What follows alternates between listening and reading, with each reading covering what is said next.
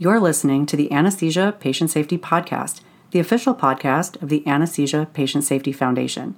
We're bringing you the very best from the APSF newsletter and website, as well as the latest information in perioperative patient safety. Thanks for joining us.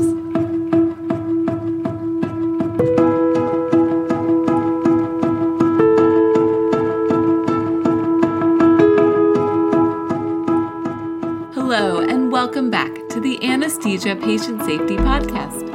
My name is Allie Bechtel, and I'm your host. Thank you for joining us for another show. It is almost the new year, but before we look forward to the future of anesthesia patient safety in 2023, we are going to head back into our archives to one of the most popular APSF articles of all time. Before we dive into the episode today, we'd like to recognize Massimo, a major corporate supporter of APSF. Massimo has generously provided unrestricted support to further our vision that no one shall be harmed by anesthesia care. Thank you, Massimo. We wouldn't be able to do all that we do without you. This is an article from our archives episode. Our featured article today is from the spring 2011 APSF newsletter. We know that things may have changed since then, but this article is of interest from our archives, and we are going to review it now. Our featured article today is Avoiding Catastrophic Complications from Epidural Steroid Injections by Stephen Abram and Quinn Hogan. To follow along with us, head over to apsf.org and click on the newsletter heading. Fifth one down is APSF Newsletter Archives. Then scroll down until you get to Spring 2011. Then scroll down until you get to our featured article today. I will include a link in the show notes as well. So let's jump in our time machine and get ready to learn more about keeping patients safe during epidural steroid injections. Here we go.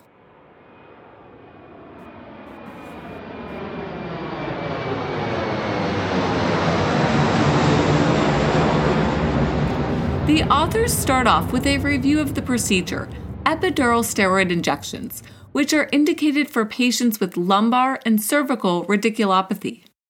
In 2001, this procedure occurred at a procedure rate of about 26.5 per 1,000 in the United States in Medicare recipients 65 years and older. A 2020 study by Manchi-Conti and colleagues published in Pain Physicians revealed that rates of epidural injections in Medicare recipients declined by 20.7% between 2009 and 2018, with an annual decline of about 2.5%. I will include the citation in the show notes for further review as well. For epidural steroid injections, there is no mandatory reporting for complications, so we do not know the rate of serious complications in the United States. In addition, anesthesia professionals performing this procedure may be reluctant to report due to litigation concerns. If we look at the ASA Closed Claims Project, 40% of all the pain management case claims between 1970 and 1999 occurred following epidural steroid injections.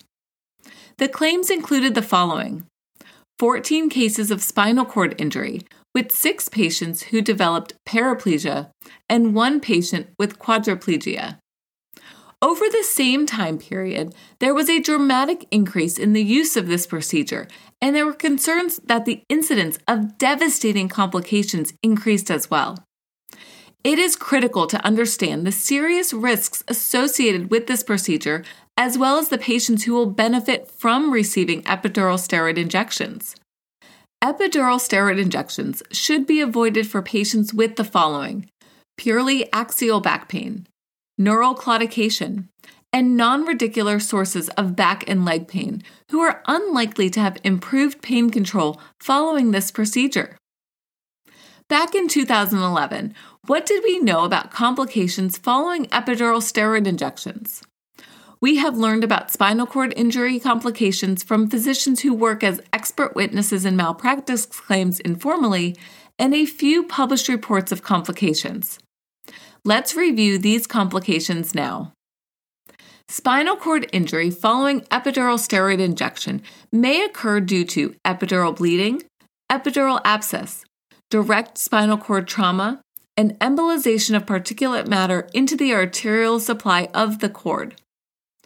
The risk for epidural bleeding and epidural abscess may be minimized by using strict aseptic technique and following the guidelines related to the use of antithrombotic and thrombolytic agents. For more information about these guidelines, check out the practice advisory at ASRA.com, which was updated in 2019. Updates to the ASRA guidelines for interventional pain procedures. Next up, let's discuss the risk of direct spinal cord trauma. There are only a few published reports of this complication, and information based on medical records observed by expert witness physicians in malpractice cases. Spinal cord injury may occur following needle penetration with a wide range of injury severity. The most devastating complications occur following injection of any material into the spinal cord, and avoidance of this is paramount. In order to keep patients safe, you must confirm proper needle placement before injection of any material, including contrast dye. Cervical epidural injections are associated with the majority of the most serious injuries. The authors provide some insight into how to minimize the risk of serious injury and to keep patients safe during epidural steroid injections. First, obtain and review MRI scans before performing the procedure. This can provide vital information about disc herniation, which may shift the spinal cord posteriorly and eliminate the posterior subarachnoid space. Patients who have had cervical spine surgery in the past may have scar formation with adherence of the dura to the more superficial tissues at the proposed injection level, which increases the risk for direct needle trauma to the spinal cord. Patients with pre-existing canal stenosis and spinal cord compression are at risk from the additional pressure created by the volume of drug injected or the pharmacological effect of those drugs leading to neurological injury, especially if there was a pre-existing loss of function. The next step is to avoid epidural needle placement above C6 to 7 due to the anatomical considerations. There is usually a small amount of epidural fat in the midline posteriorly at C7-T1, which creates a space between the ligamentum flavum and the dura. There is minimal midline epidural fat at C6-7 and none at C5-6 and above. Keep in mind that low-volume cervical injections may spread upwards by several segments. If steroid placement at a higher level is indicated, you may consider use of an epidural catheter in the upper thoracic spine, which may then be advanced under fluoroscopy to the desired level. Another consideration is to obtain a lateral view of the spine after the needle is placed and prior to the injection. This image may be difficult to obtain at the lower cervical level due to the superimposed shoulder joints, especially in patients with thicker necks. One option is to obtain a swimmer's view, with one arm at the side and the other arm raised above the head to successfully obtain a view of the needle within the spinal canal. Next, it is important to avoid deep sedation during this procedure, since a patient may become agitated and move unexpectedly during deep sedation, leading to increased risk for injury. In addition, paresthesias may alert the proceduralist of needle contact with the spinal cord. There is a concern that moderate or deep sedation or general anesthesia may block any paresthesias or motor responses during needle contact with the spinal cord. Non-sedated patients may not always feel a paresthesia during needle contact with the cord, but it appears that an awake patient adds a level of safety to this procedure. A final consideration is to avoid the use of the hanging drop technique to identify the epidural needle placement, since it is not reliable to identify the epidural space. There are reports of spinal cord injury following failure of the hanging drop technique to indicate epidural needle entry. The next big complication covered in the article is ischemic spinal cord and brain injury.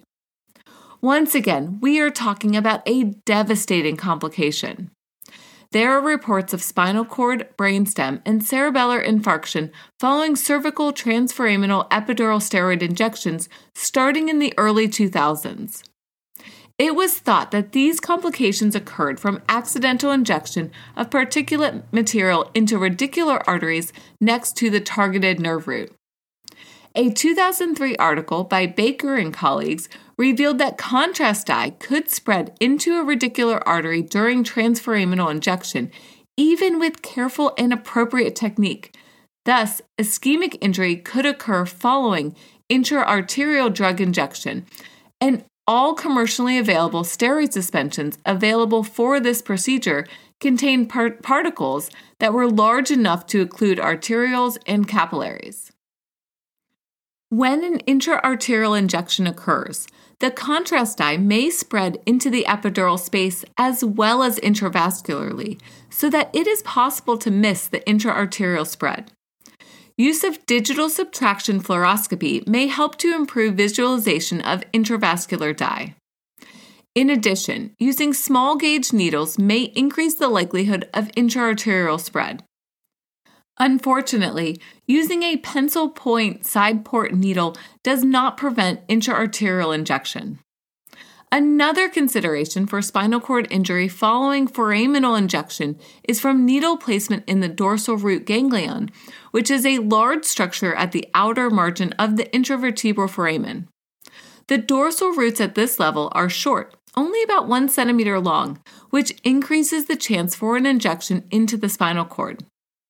Now let's review several considerations to help decrease the risk for intraneural injection or intra-arterial embolization of particular steroids.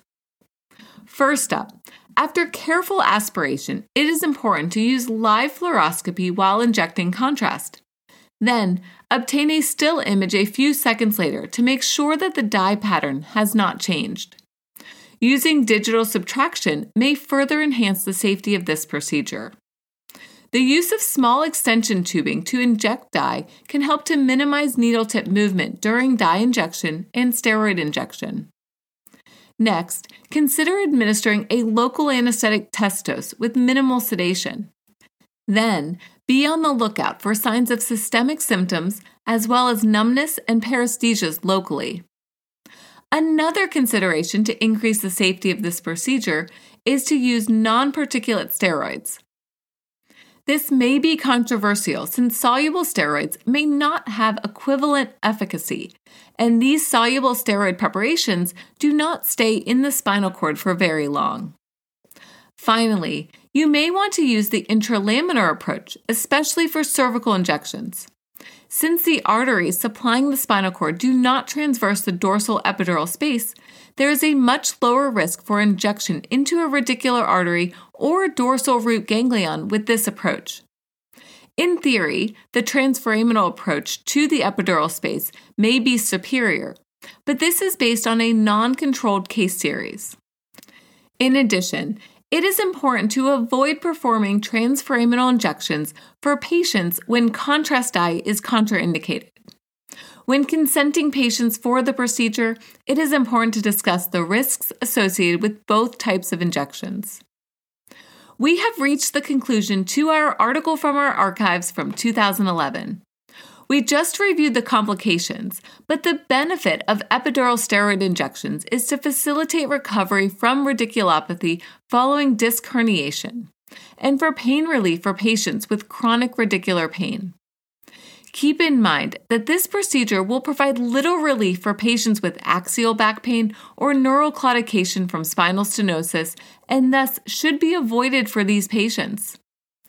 In addition, epidural steroid injections may not decrease the need for spine surgery or improve long-term outcomes.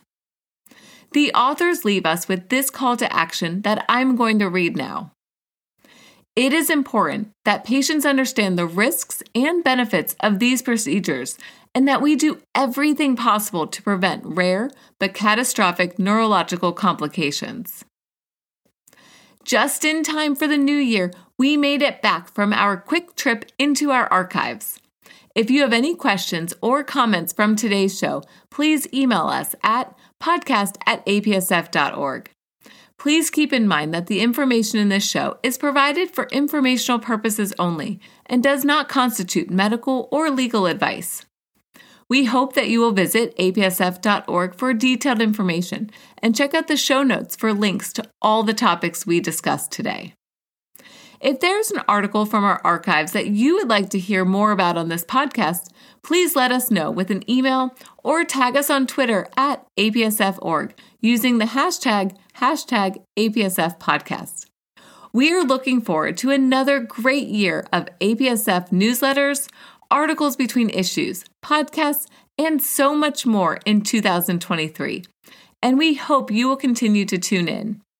If you get a chance, we hope that you will share this podcast and the APSF newsletter with any of your friends or colleagues who are interested in anesthesia patient safety.